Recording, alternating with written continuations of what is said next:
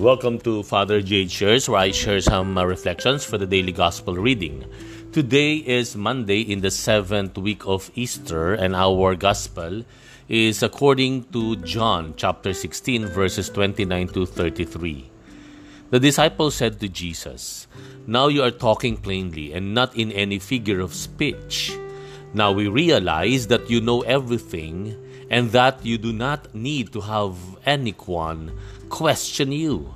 Because of this, we believe that you came from God." Jesus answered them, "Do you believe now? Behold, the hour is coming and has arrived when each of you will be scattered to his own home, and you will leave me alone. But I am not alone, because the Father is with me. I have told you this so that you might have peace in me. In the world you will have trouble, but take courage. I have conquered the world." Minsan, we thought we will be okay. Minsan, akala natin dahil we've understand the Word of God, because we're doing well with our spiritual life. Minsan, because we've learned something, and we are so confident. But to our dismay, minsan nagkakamali pa rin tayo, sumasablay pa rin tayo, and we will feel so bad about ourselves. The gospel tells us of the disciples of Jesus telling the Lord, "Lord, now we understand what you have been telling us. You need not to talk with the use of parables. You are now talking plainly, and now we understand you." Yan, sabing ganoon. Parang in a way confident na itong mga alagad. Pero ano sabi ng Panginoon? "Do you believe now?" Tapos sabi niya, "Behold, the hour is coming and has arrived when each of you will be scattered to his own home, and you will leave me alone."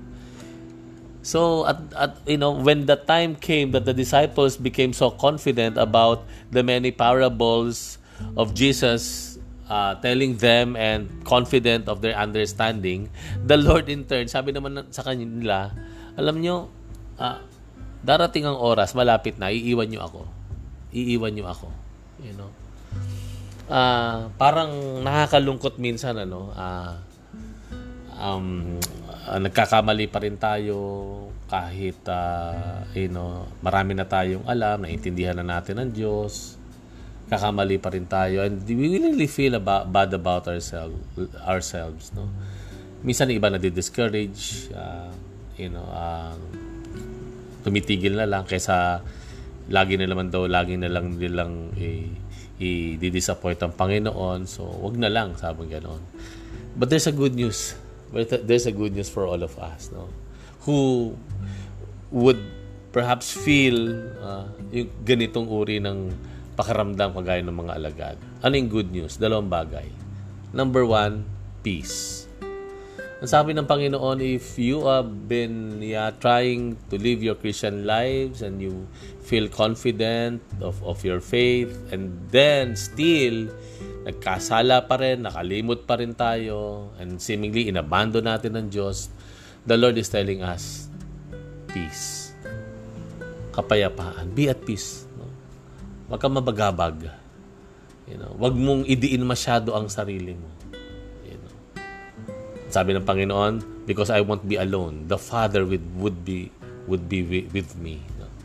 Yun ang gusto ng Panginoon sa atin. For all of us na nakakalimot sa Diyos, tumatalikod sa Diyos, kahit sabihin mo tayo ay mananampalataya na, ang gusto ng Panginoon sa atin, and that is one big good news, ay kapayapaan. Peace sa ating isip. Payapa. Panatag. Pero meron pang pangalawa. Another good news from the Lord. Ano sabi ng Panginoon? Courage. When the Lord says courage, ibig sabihin nun, yes, we have the peace, but what we have to move on.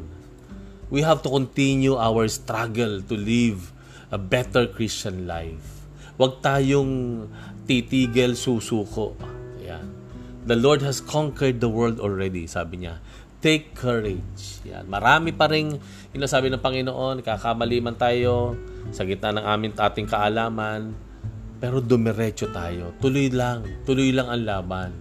Let's continue our service to the Lord. Let's continue, serving Him. Let's continue to be His instruments. Huwag tayong susuko kahit paulit-ulit pa tayong sumublay. Take courage, sabi ng Panginoon sa ating lahat.